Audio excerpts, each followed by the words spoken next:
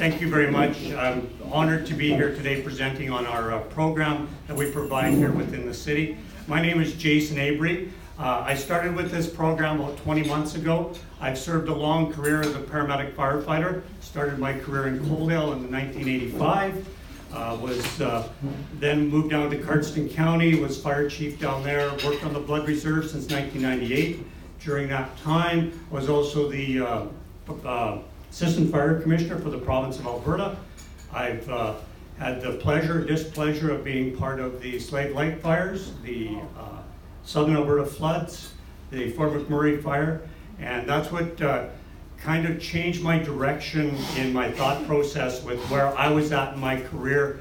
And in 2017, I went full-time out on Blood Tribe because of the opioid crisis that they've been experiencing since 2013. Seeing what we could do to try and alleviate some of the deaths that was happening out on the First Nation communities. We started the Bringing the Spirit Home Detox Center. I'm very proud to say that that was my thought. I developed the program, the protocols, got the medical direction, and then when that project was done, I moved on into the city and was offered the position of running the Indigenous Recovery Coaching Program within the city. Some of the things that I identified early was meeting the clients where they need to be. And meeting the clients doesn't mean going into the civic park and seeing them there. Even though we do that as a group, that's not what we mean by meeting them where it's at. It's where are they at in their recovery? Are they active using? Are they in full recovery? Making sure that we can provide that full realm of service. So we started to develop partnerships, which my co-workers will talk about during the presentation.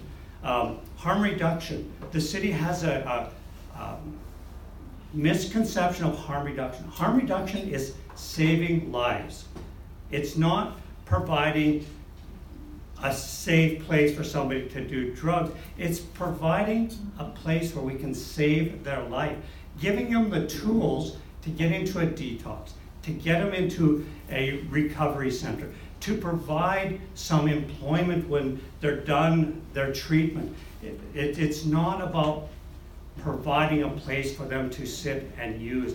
So everybody thinks that that's what we are. We're not. We don't hand out needles. Our only harm reduction that we do, our saving lives, is we hand out nasal Narcan. So if it gets left in a park, if there's no sharps left behind with it, it's just, they put it up the nose, you give it a squeeze, and it's a piece of plastic that will be laying in the park. There's no sharp edges on it. If a child picks it up, easily disposable.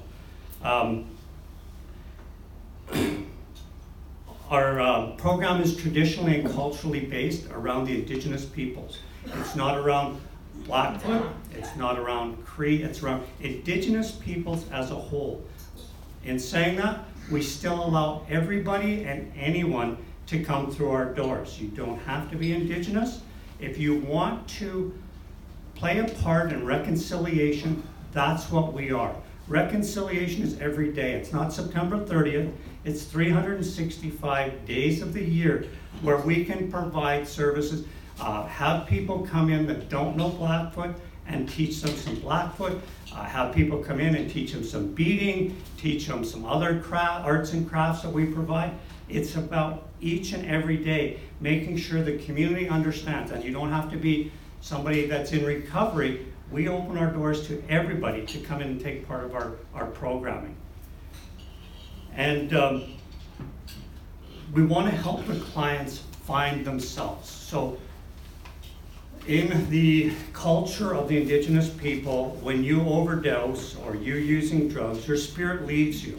So hence why Bringing the Spirit Home had the name in standoff. When we were developing that, we needed to bring the spirit home. That's bringing the spirit back into the body so you could fully holistically think mind, body, and spirit.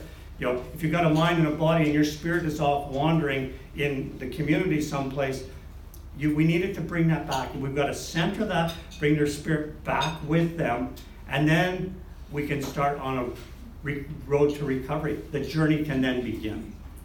So at this point, I'm going to turn it over to my colleagues. I've got Tennille Dizzard, who's going to come up and present, and Samantha Scout, who is going to come up and present. So I will turn it over to these ladies, and we will all be here for questions in the end.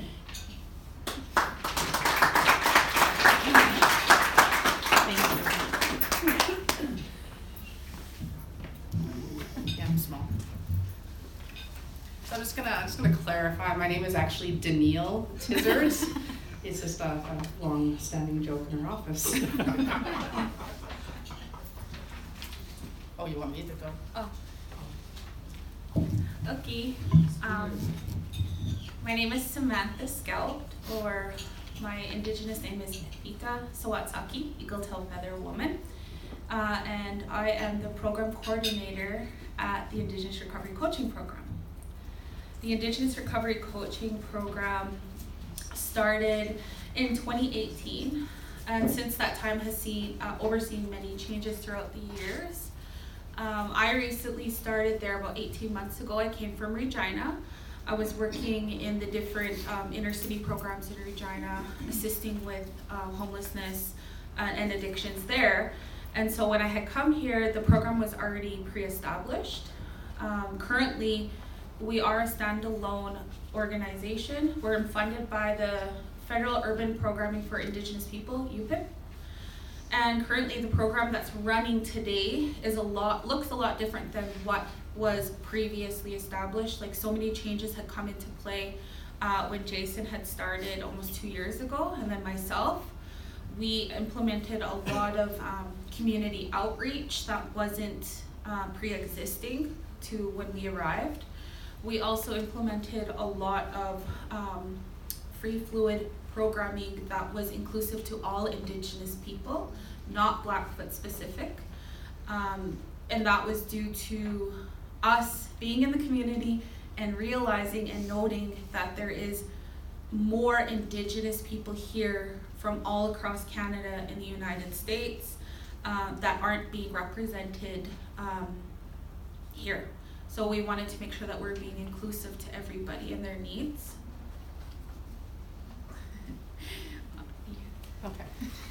Okay, so our vision and mission at the IRC is, our vision is a restored connection to the old life with new experiences from a shared spirits of Nitsitabi, which means the real people. So like Sam was talking about, it's all of our Indigenous folks that are in our community. Our mission is to empower individuals in recovery with cultural guidance. So again, when we're doing all of our programming, we're bringing in that Indigenous ways of life to the urban folks that maybe have lost touch a little bit with some of their culture.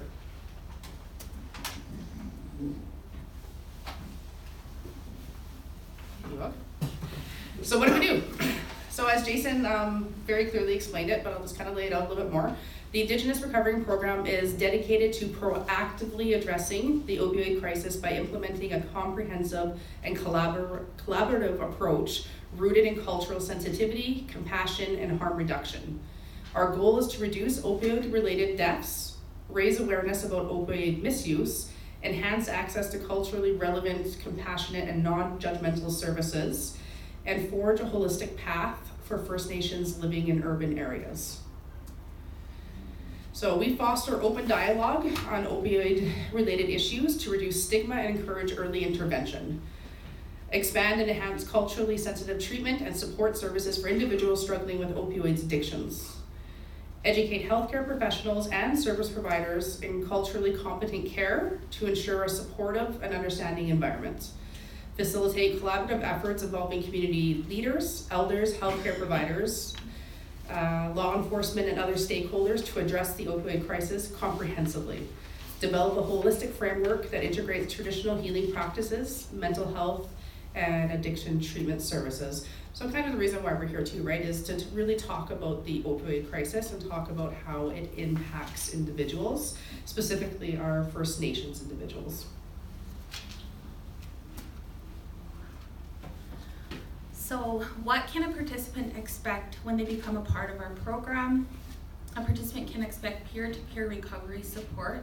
A lot of our employees, volunteers, and students that come into the program to assist individuals have their own lived experience, whether it's they're in recovery themselves or they've supported family members and friends throughout their recovery journey. We also have a variety of culturally based programs that meet the needs of those looking to reconnect traditionally. A lot of the individuals that are in the urban setting, and including younger Indigenous people, are reconnecting individuals to their culture.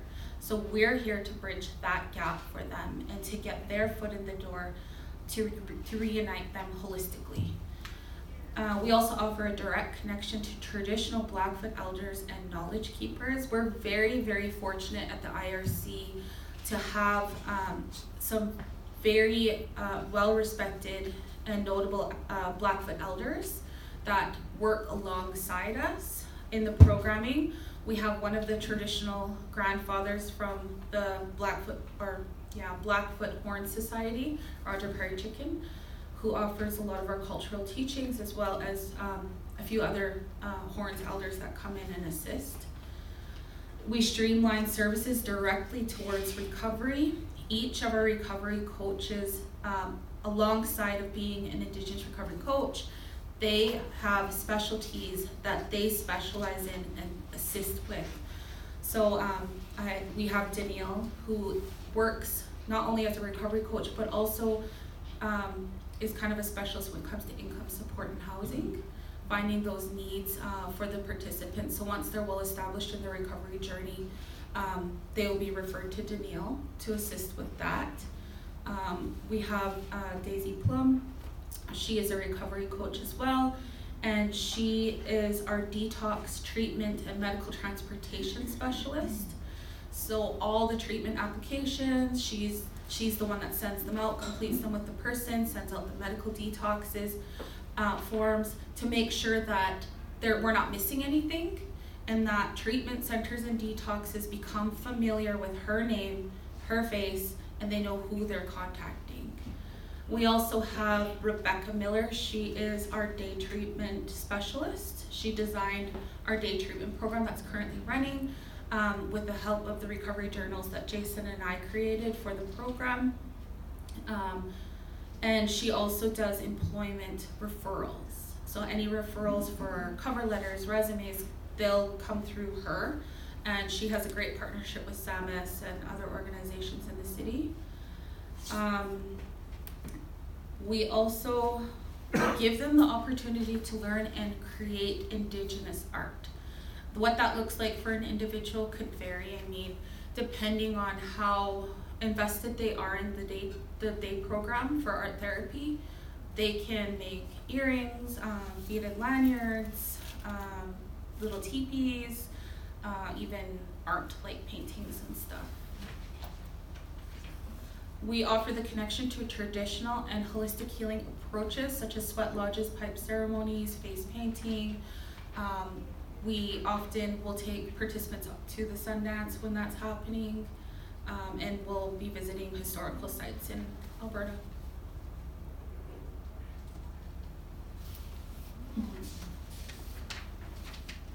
The day program, as I previously mentioned, has really come into a lot of changes in the past 18 to 20 months. We implemented art therapy to be a consistent program that runs every Monday. That's all of our programming is open to the public. You don't have to be in addictions to enjoy the programming. You don't have to be Indigenous to enjoy the programming. We do welcome allies as well. We also have a peer support program where they talk about different things, more so of like a sharing circle, just to get an idea of where their thought process is, so that they can hear other stories in the group and see maybe they're being triggered today and didn't realize that their friend in the program was being triggered last week, and they can utilize some of those coping tactics. We also have our 8-week day treatment program, which is offered Tuesday and Wednesdays. And we have an elder session that's offered every week. Right now it's the Blackfoot language beginner class that he's offering. So that's every Thursday. And then the elder and coaches will also do one-on-one counseling sessions with individuals. Like I said, our elder is there for the public as well. If somebody wanted to meet with him and learn from him, that would be something we would welcome. And every quarter we have a 3-day culture camp that we offer in-house at IRC. We send out invitations to the public. We usually accept about 60 people. And that could be, again, allies, support people, those in recovery. It's open to everybody. So one of the key things with the culture camp is we bring in different elders. With the culture camp, we bring in different elders that will provide different aspects. As Samantha was saying, there's societies out there within the Indigenous people, and the Horn Society is the highest ranking society there is. So us having Roger Prairie Chicken as our full-time elder is a huge honor for us, as well as all of the people. And with the culture camp, he won't sweat females because that's part of the Blackfoot culture. But our other elders that we bring in will run a sweat where everybody can come in and it's all inclusive.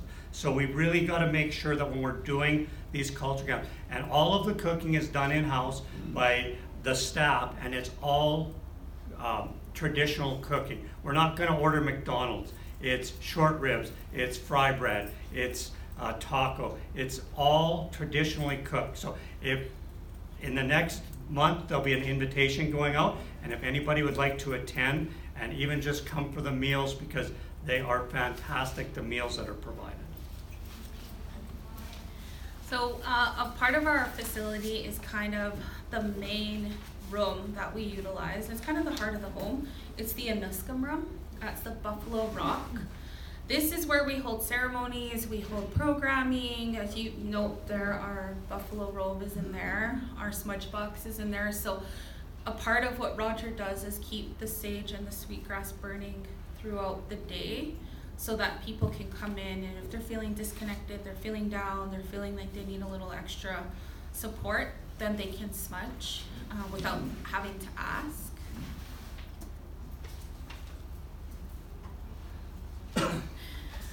So again, I will introduce our team. As you're aware, we have our program director, it's Jacen Aubrey. I am the program coordinator, it's Samantha Scout, and we have right now 5 Indigenous Recovery Coaches. That is Daisy Plum, Rebecca Miller, Danielle Tizard, Joseph Cerna, and Lauren Digout. Our traditional elder in-house that is there every day is Roger Prairie Chicken. We also have elders that we consult with during our culture camps, and we utilize them as well, Gilbert and Falma Ecobear. We have a housekeeper, his name is Justin Greer. He's actually one of our program graduates.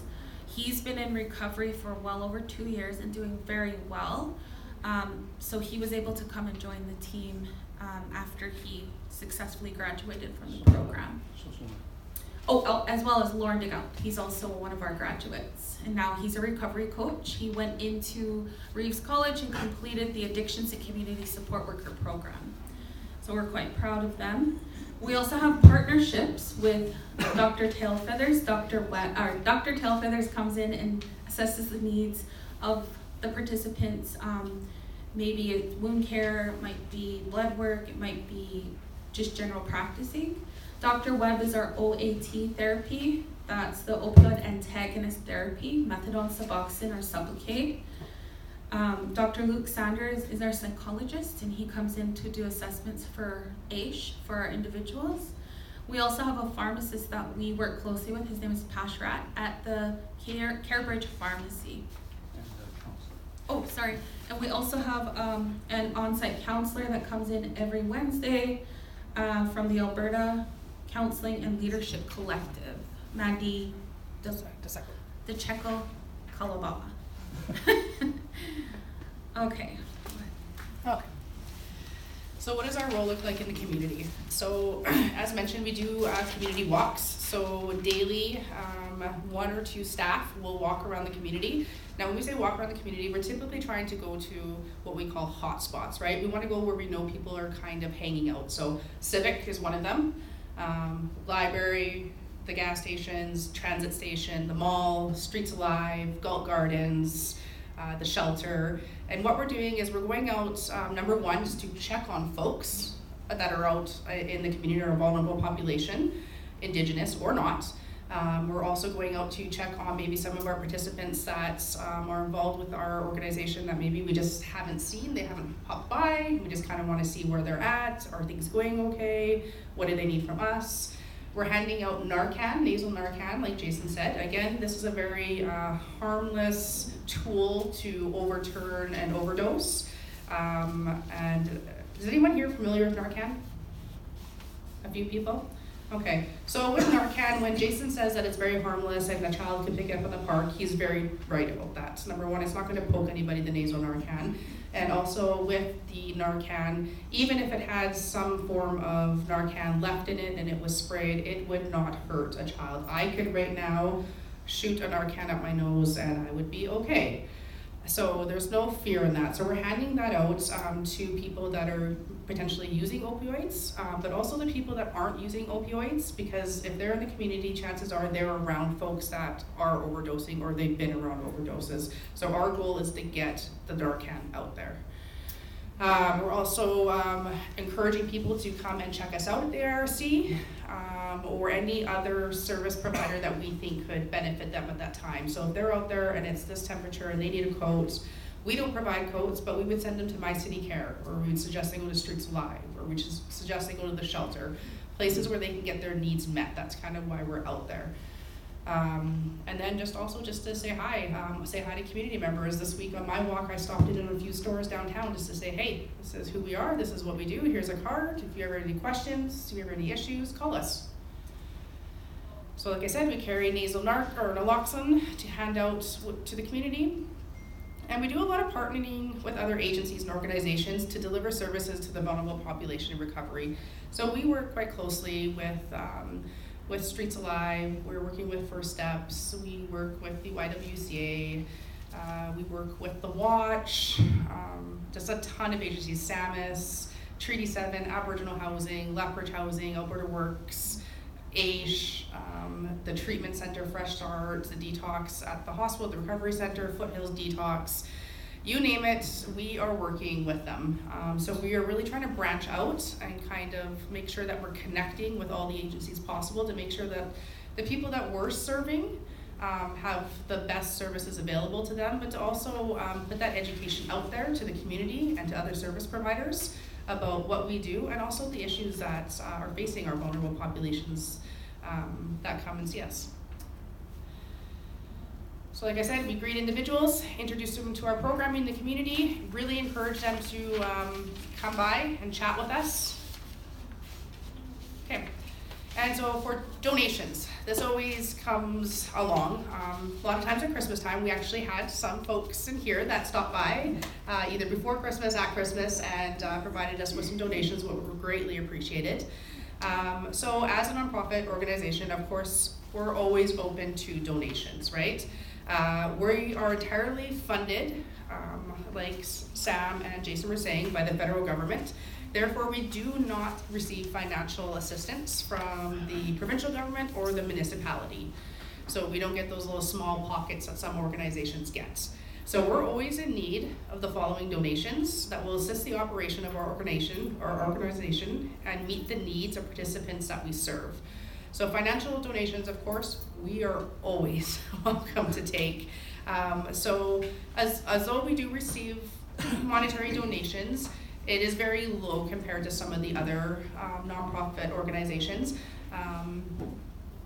in the community. So, I mean, we're always looking for money that we could use for our feasts when we are doing cultural camps, to buy certain cultural items that maybe some of our participants need. For example, when we have our cultural camps, women are required to wear like ribbon skirts or some type of skirt. So that would assist us to make sure everyone had the proper needs that they need to participate in our programming. Hygiene items is always something that we're looking for. We do have a shower that individuals can use throughout the day. So we are always looking for shampoo, soap, conditioner, body wash, deodorants, lotions, combs, brushes, because we do go through it very, very, very quickly. Towels is always a need for us. Again, some people take the towels with them, or due to maybe wounds or something like that, we have to dispose of the towels afterwards just to make sure things are sanitary for the rest of our participants. So towels are always something we're looking for. Food donations, we're always looking for. So when we open up our doors at 8:30 in the morning, we always have bread out, peanut butter, jam, we have coffee, we have tea. If we're lucky enough to have fruits or muffins and things like that, we have that out. So when folks are coming in, just either check in with their coaches, check to see what we're about, use the bathroom, use our day programming. We're encouraging them to get something in their belly, because a lot of them probably haven't eaten for a day or two. Yes, we have the soup kitchen, but it's also the matter of getting there, right? And it's also a matter of who's there that maybe there's a conflict with and they don't want to go. So there's a lot of barriers that a lot of people face where they won't access services that do feed them. So they do come into us because we like to keep our place very neutral. We try to keep all issues on the streets outside. We provide a hot lunch every day. So after all of our groups, we provide a hot lunch. And we try to give the best meal that we can, because we know that this is probably one of the only nutritious meals that that person will get that day. So we try to do that. Yesterday we did taco de bay. The day before we had a massive pork loin in our freezer. So we did a wonderful pork loin with rice and green beans. So we're also looking for things like that. Yes, we have a small pocket of money to buy foods, and the Lethbridge Food Bank has been tremendously generous to us, but we're always in need of snacks. So individuals, potato chips, puddings, things like that, breads. We go through a lot of hamburger, things like that we're always looking for. And then bottles of water, we're always looking for people that are leaving, because we don't have takeout containers for them, especially when it's hot. So yes, the city provides water to a lot of nonprofit agencies to hand out to participants when it's 30 plus. But when it's still 23, 24 plus out, it's still hot out there. So when we're out there giving the nasal Narcan and we're asking people how they're doing, and they're like, well, do you have a water? I'm so hot, I haven't had a water in a few hours. We're like, sorry, we don't, unless the city has it or we have a pocket of money that we can buy it from. And then, of course, hand and foot warmers, especially this time of year. So those things that you can shake, crack, put in gloves, put in boots, put in coats, so people can stay warm at nighttime, because that's really important for our folks. We do get donations from the United Church, from the Blankets of Canada. They've been very, very generous to us. And as Streets Alive also from time to time has donated us winter clothing to give to some of our participants. But again, we're always in need, just like those agencies are always in need too. So just a little food for thoughts.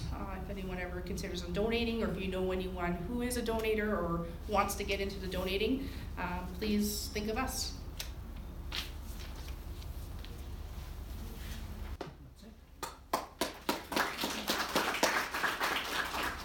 Your talk was very compelling, but I failed to see on there. I'm almost eating it, but I've had my lunch. I didn't see any contact information, website, address, phone number, nothing like that. Nothing was up there. Yeah, we brought, we did bring cards and pamphlets, but you're correct, we didn't. That was my oversight on that. But we do have pamphlets that have the information. We've all brought cards that we're willing to hand out. And just a second one, you mentioned you mentioned specifically the various organizations in the community that you interact with. Yes. You can't hear them, it's the mic, not me. You have to face this way. Face the mic. Face the mic. They have to hear me too. And the questions to them. Bellowing.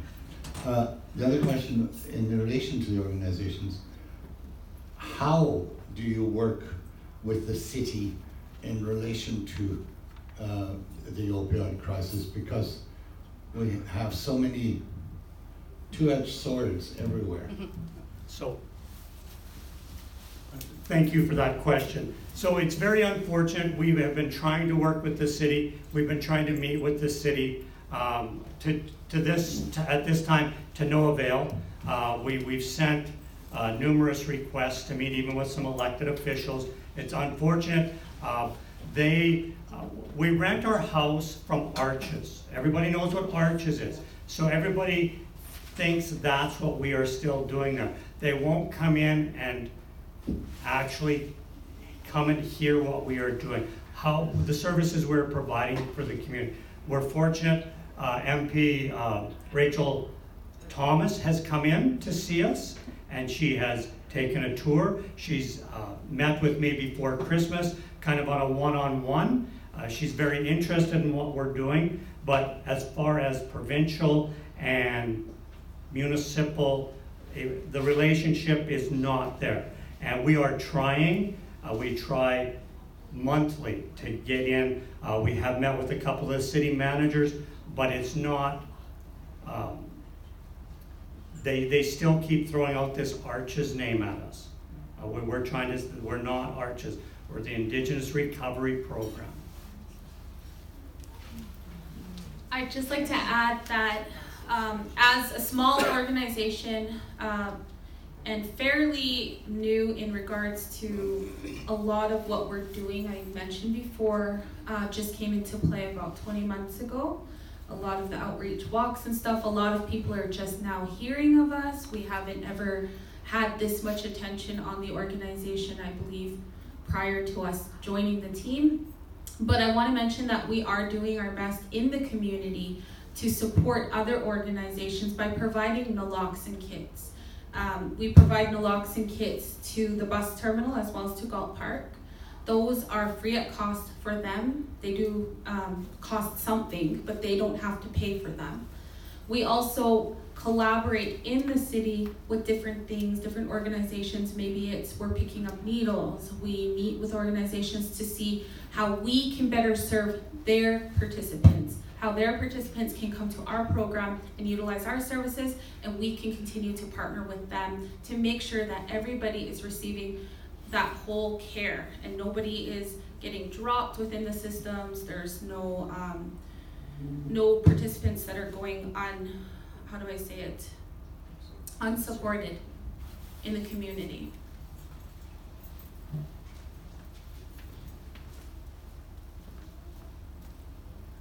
Thank you very much for your presentation. My question relates to, are you working in standoff? And I just noticed that at Brockett they have a state of emergency. Are you doing any work in those communities as well? I noticed that you were working with Dr. Esther Tailfeathers, and what kind of support does he provide?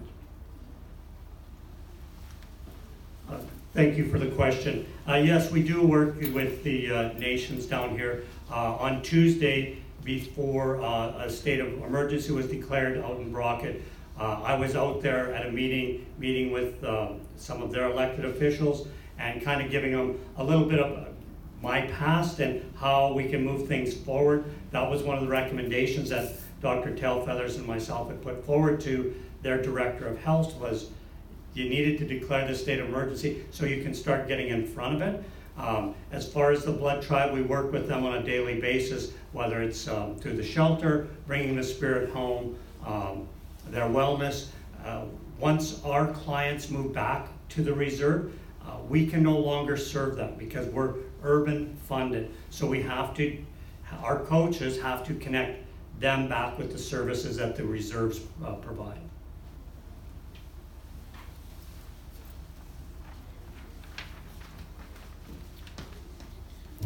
Hi, Barb Phillips. Very interesting. I learned a lot. I was just wondering if you have some, in 20 months, I believe you've been operating as IRC. If you have stats as to how many people, a clientele you have in the program, and maybe your success rate. You say 2 are now employed, and that's wonderful. So I like stats. Yeah. Again, another wonderful question. We're very proud of our stats. Each one of our coaches' caseloads are full. They've got at least 30 clients on their caseload. So we've got 2 that are employed that we employ. We've also got several others that are employed within the community. It's the OAT that Samantha mentioned is the new normal life for these individuals. They might be on methadone, they might be on Suboxone. They can still work, they can still be employable just because they're on this medication. I'm not gonna ask a diabetic not to take their insulin, the same as I'm not gonna ask somebody that is going through a medical emergency. It's not an addiction anymore because we've gotten them past that. This is a medical emergency, so they are on these OATs to help them survive on a daily basis. And we got to remove the stigma because I'm on Suboxone, I can't employ them. They are probably some of your best workers because they are so grateful to be able to come out and provide work. They're having a net worth, they feel good. We teach our clients, it's that little accomplishment every day. I've been telling them lately, it's making your bed. So if you have the worst day in the world, you come home at night and your bed is made. You have a good night's sleep because that bed that you successfully made in the morning. So it's those little accomplishments that somebody who is struggling with this medical emergency is now getting a fulfillment, and their next day starts out better because they climbed into that nice, warm, made bed, and the next day they'll make it again. As far as stats, we've got 300 on our waiting list. We've got our coaches are full. We are busy from the time we open up to the time we close. But I will turn it over to Samantha because she's got more of the numbers as the program coordinator. Thank you. So just to give you kind of an overview of what we're looking at, and this is something I was reflecting on in the new year. So when I came in May of 2022, we had a black filing cabinet, two-drawer black filing cabinet, about that wide. Just one of the top drawers was full, not all the way full, not packed, but full, and that was active participants, wait list, as well as the deceased files that we have to hold. Now, I have that black filing cabinet. I just recently got a new 6-drawer one, and then I have another 2-drawer, and we're full. I can't fit any more in there. So as we mentioned before, we do serve Indigenous populations, and we keep statistics differently with those. In order to maintain our funding, we have to have 75 active participants. And when I say active participants, I'm talking that they're actively working with the recovery coaches in phases 2, which is preparation, phase 3, action, phase 4, maintenance, phase 5, independent. Independent is when they become a graduate. So currently right now on our graduate list, that we keep them on for about a year, and 9 graduates. These ones, I'm not counting the ones from the previous year, but these ones are in the community going to school, they're working, they hold jobs, they have stable income, they have a home, they're either graduated from their OAT therapy or they're consistent on their OAT therapy. We also have what we call our peer support caseload. These are participants that are in phase 1, pre-contemplation. They're still thinking about it. It might come across their mind every now and then, or they might express that, hey, I need change, but they have numerous barriers that they have to overcome. So right now, our peer support caseload is at 118. 118 individuals in the community are thinking about going to treatment and detox. They're thinking they're ready. Now, what our day looks like or our month looks like is different every day, every month. But my most recent stats for December, we served over 415 individuals that month. Came in for a shower, came in to eat, came in for programming, came in to attend to the recovery goals. And our wait list doesn't stay around as long anymore. I try to have them filtered through every month at the beginning of the month So our wait list right now, just from the new year, is sitting at 6. And that is just a refresher. On the 2nd, everybody from my wait list went to coaches. So we're pretty much at capacity. Mind you, Jacen did mention like 30. Right now, our coaches have pretty close to 45 participants on their caseload, phases 1 through 4. And then the phase 5s are the graduates that will stay with us for minimal things. They might call and say, hey, I have an issue, I need some support going to the food bank, can you help me? Then we'll send any coach to go and help them. Hey, I got a letter from income support or ISH stating they need this, can you assist me with that? So it's very minimal support. They're still being supported in the program, but not an everyday, a weekly thing. Hope that answers your question.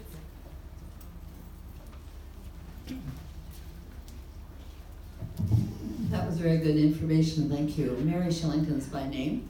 I've learned lots today, and these stats are very helpful, I find, too, for me, because I like to hear how well people are doing. And one of the things that you said was this being able to call back to you with things, because that's often a problem with addiction, is that when you need somebody, you need them right now. And so if they can phone and connect with you, then that's great. A couple of questions. One is, how are you involving doctors in your program? And what kind of support are they giving, and what kind of awareness are they presently have with the opioid crisis? So that's one of the things I want to ask about. And the other thing is, what can we do to put a bomb under our well, maybe not a bomb, but maybe a fire, under our municipal people to give support to this program and to work together with you?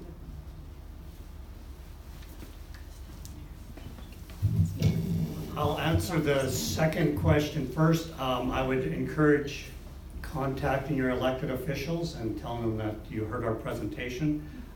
I too am an elected official for the town of Coaldale, so I know I would appreciate, or I do appreciate, when my bosses, which are the people that have elected me, phone and tell me when something good or something new is happening in our community. The first question, over my years of working in fire and EMS, I was fortunate to build a lot of good relationships with a lot of good doctors. Dr. Tailfeathers is a godsend for the addictions and mental health in Southern Alberta. It was a tragedy when she got removed from the Indigenous Health Authority Board. But the blessing was it opened her up a few days a week to come and work with us and work with the population in the city. Dr. Webb, he comes in 1 day a week, but he is available to us 5 days a week or 7 days a week if we want, via Zoom, to get them on the OAT therapy. Dr. Luke Sanders, he comes in whenever Samantha requests him. It's usually once a week, but that's so we can shorten that time down to get them on income support. So one of my friends, who I worked with for years on ambulance, became an addict. He ended up in the streets in Lethbridge. Was on the streets for just about 10 years. I kidnapped him 5 years ago, and I put him into detox. This is when my mindset was changing. So we put him into detox, we sent him to treatment. It took us over a year to get him any type of income. So us as friends and fellow co-workers, we paid for him to stay in a hotel in Lethbridge for over a year before we could get him any type of income support. We have now reduced that to 5 weeks with the physicians that are coming into our facility, because they have to see Luke 3 times? 2 times, and then you have to have a medical done by a doctor. So they could come and see Luke 1 week, the next week they can see Dr. Tailfeathers, the next week they can see Luke again. We've done their 3 visits. We submit their paperwork, or Tennille submits their paperwork, and within a couple weeks they're getting income support. So it's building those relationships and bringing those relationships into the city. Dr. Webb is from Calgary. but it's the relationships built. You know, Esther's got to drive up from Cardston. So we built our model on relationships of the past.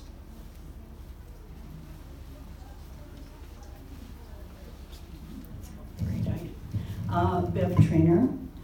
I just wanted to say that this is the one of the most encouraging presentations that I have heard in a long time in regards to taking a collective approach with the people that need it. And to me, it just makes sense. I'm going to just reiterate what I think I heard from you people, and that is that it's a federal funded program. And knowing just a little bit about politics, I'm very concerned that about some of the things I thought I heard that stand in the way. And I would like to think that the minds in politics are broad enough to make sure that they could all work collectively at a common problem. But I'm not so sure that that's always the case. So I just don't want to see you people get discouraged. My question is, what can you do to make sure that you do not let the different level of governments discourage you? Him. Okay. That guy. Perfect. This is why. So I've been a bureaucrat my whole career, so I know how to maneuver around government. I was instrumental in developing the Alberta Recovery Plan for the current government. I was appointed by Minister Luan to go on to that by Marshall Smith. Marshall Smith is now the Chief of Staff for our Premier. I at one point would have called him a fairly good friend until I started working where I'm at today, and he won't return a phone call or won't return an email because he's got this stigma that he can't release that this is arches. It's not arches. I've tried to explain it to him. I've tried to explain it to Eric England, the Chief of Staff to the Minister of Mental Health and Addictions. It's not. So we will continue working with the federal government. I'm not worried about the provincial government. It's actually kind of nice not knowing that they don't have their thumb on us. We can work as an organization and do what's right for the city and for the individuals that need our help. So, internally, we laugh and joke about it every day because we don't have the city's thumb on us. We don't have the provincial thumb on us. We can work as an organization, developing and expanding our programming. Could I come to the microphone? I just want to note that when it comes to working in this type of field, it takes a certain person to be able to do it. Not everybody can. And that's why we have allies in different areas to help us get to the goals that we want to reach with our people. But also at the same time, I think enjoying what you do and who you work for is a big part of continuing the work on and making sure that we're meeting the needs of the people, because it's not us that we're serving, it's not there are political leaders, it's the people that need it. The people that don't have anywhere to go, that don't have anybody to speak for them, don't have anybody to support them. That's why we're here, and their needs aren't going to go away. So I don't see the IRC going away anytime soon. We really enjoy our jobs. Well, for a long time now, I have been looking for a place where I would like to volunteer, because I do think I come with a few skill sets that might be of help along the way. So I will continue to be in touch. Absolutely, please.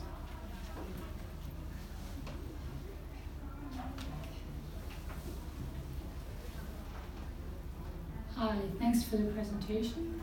You're in my neighborhood. I didn't know what was going on there, but now I know better. I'm hearing about arches, And I didn't know that term in some sense even existed, but now I got the impression you're paying rent to Arches. So can anybody speak to what is Arches?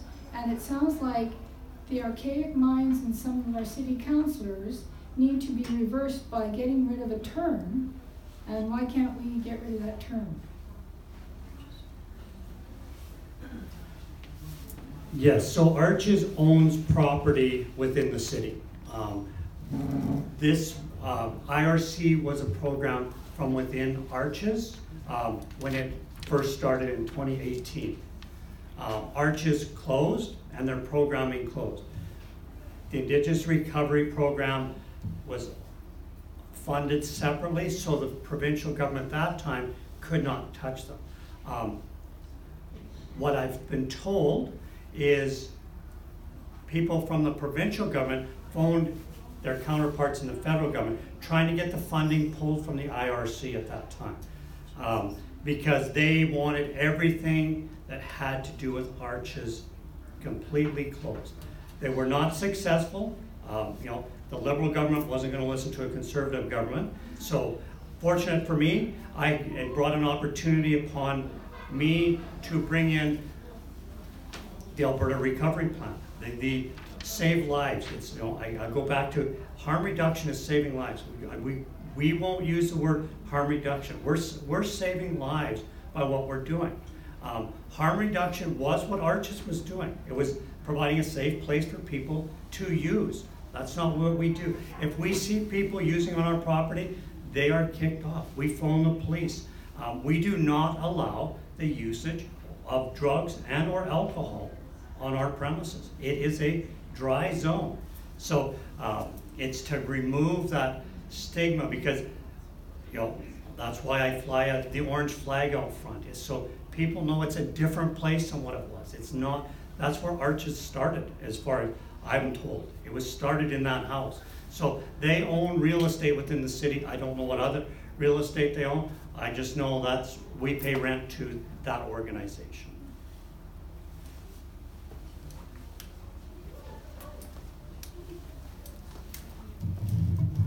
Thank you very much. That was a very compelling presentation. Lots of information.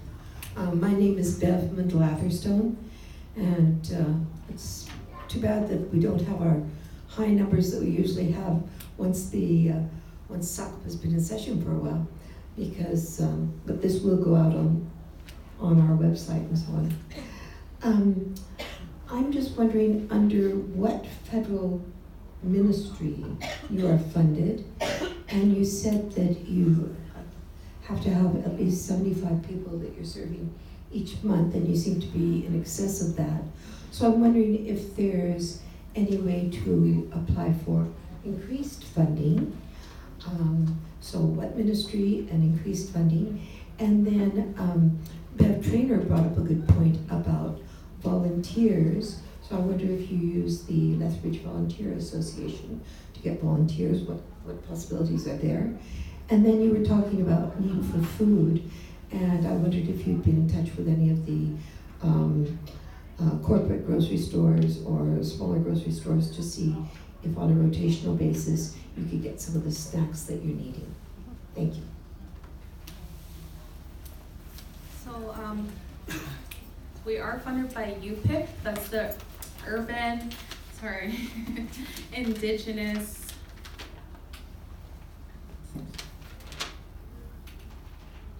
the Federal Urban Programming for Indigenous People, that's UPIP, under the mental health.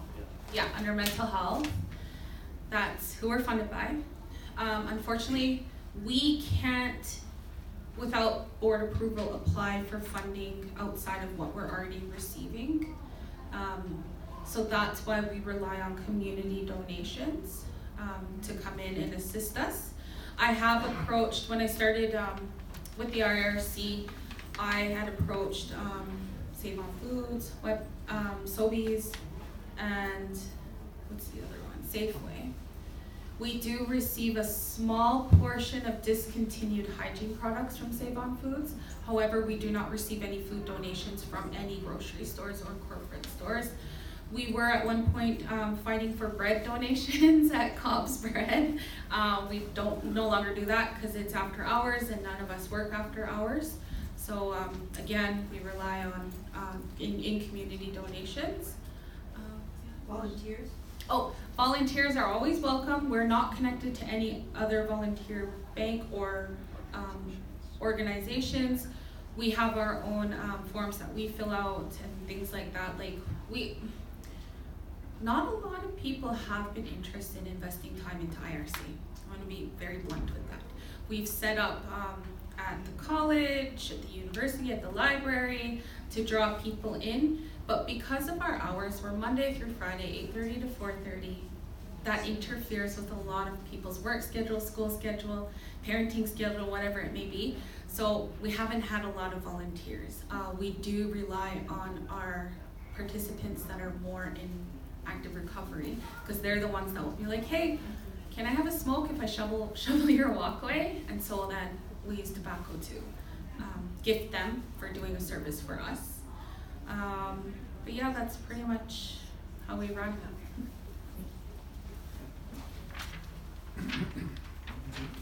Have we got some? Yes? Kimmapiiyipitssini again. Just a quick observation on social programs, including what we're talking about today.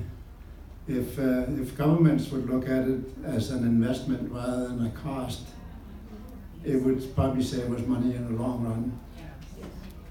Having that little, I just wonder if you have worked with, I know Alvin Mills, I believe, has been running a recovery program for the past 2 summers, I believe.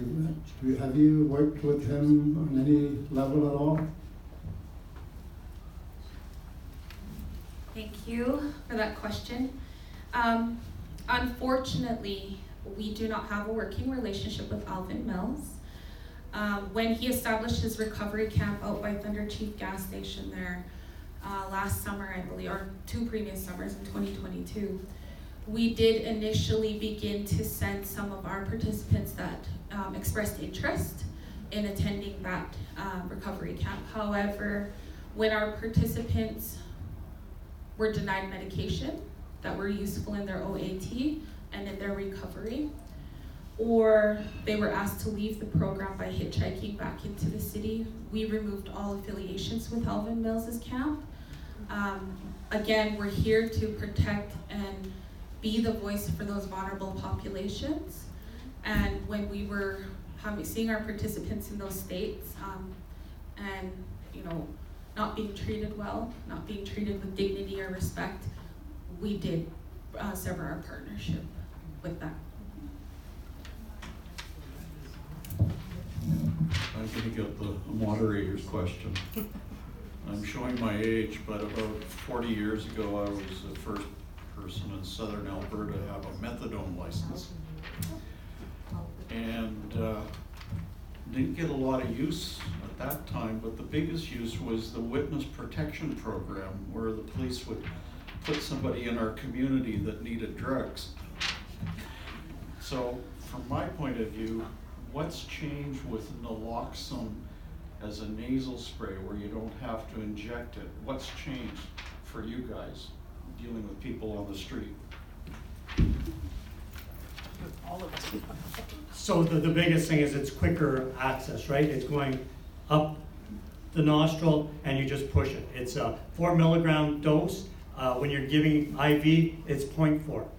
So me as a licensed paramedic, it's 0.4, 0.4, 0.4, 0.4, up to 2 milligrams. A nasal gives me 4 milligrams, 1 push. So I'm getting 10 times in 1 push. So I give 2, it's done. When I've got to draw it up, I've drawn it up. Where's the needle going? I got to draw it up. Where's the needle going? So that's the biggest thing, is time and waste. So we're not putting the debris in the community.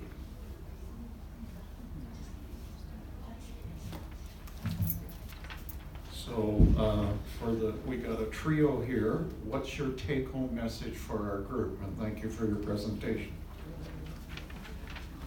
I'll give one, then you, then you. Judge not, for thou shalt be judged. Those on the street, recovery is important. Don't judge them. Relapse is part of recovery. And tell them that. All they're looking for is somebody to say hi. If they ask you for money, say no. Buy them something to eat. Don't give them cash, because you know where the cash is going to go. But judge not. And that's the philosophy of our organization. We will never judge anybody that comes through the door. If you're in recovery for a year and you relapsed over the Christmas break, that's all part of your recovery. The Creator has set that path forward for you. And we believe that.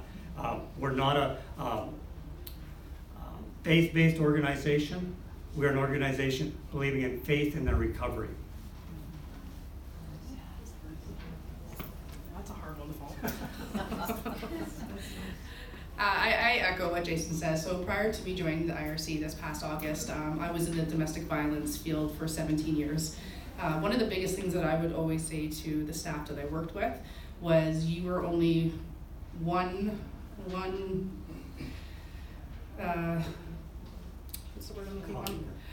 dismissal from your employment, one bad relationship, abusive relationship, one bad party where you were introduced to a drug that you can't quit before you are in the feet of somebody else. We're only one step away from being in the feet of the vulnerable populations that are on our street. I know that's hard to think of. A lot of us maybe have homes, pensions, houses, families that will take care of us, but not everyone is lucky enough to have that. And also a lot of our participants do have that big family support, did have really good jobs, did own houses, and unfortunately, due to traumas, due to deaths, due to PTSD, due to a lot of reasons, have fallen into the addictions world. Okay, and one thing that I like to stress, because I come from a family that is very conservative, very Catholic, so we don't talk a lot about my work.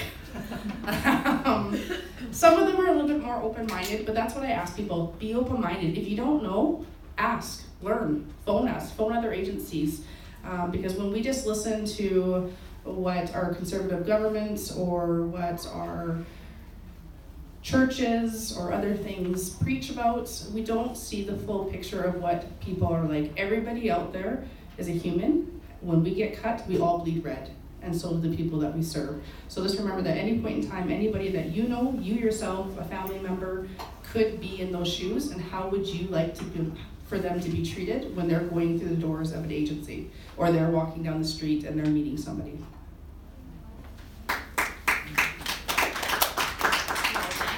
Wow. I just want to say that it's always helpful to remember that that's someone's daughter, son, child, mother, father, grandchild out there, that we don't know their story. We don't know their trauma, but we do know that they need somebody to love them and care for them. We don't know why they're displaced from their families. My sister I lost to addictions, my only sister. She was the one that brought me on this path that I'm currently on. And I always think that I would rather be the person that my sister needed than the person my sister didn't need when she was in addictions, and she didn't get the help that these people are getting or the compassion that they're getting. So just remember that that's somebody's somebody, and they are loved and they are missed, and if you could be a part of the recovery journey by even just listening to them, then do that.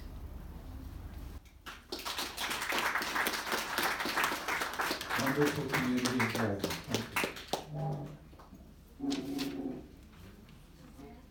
Don't forget, next week we have Belinda Croson coming to tell us a little bit about Lethbridge and what's been going on lately compared to the old days.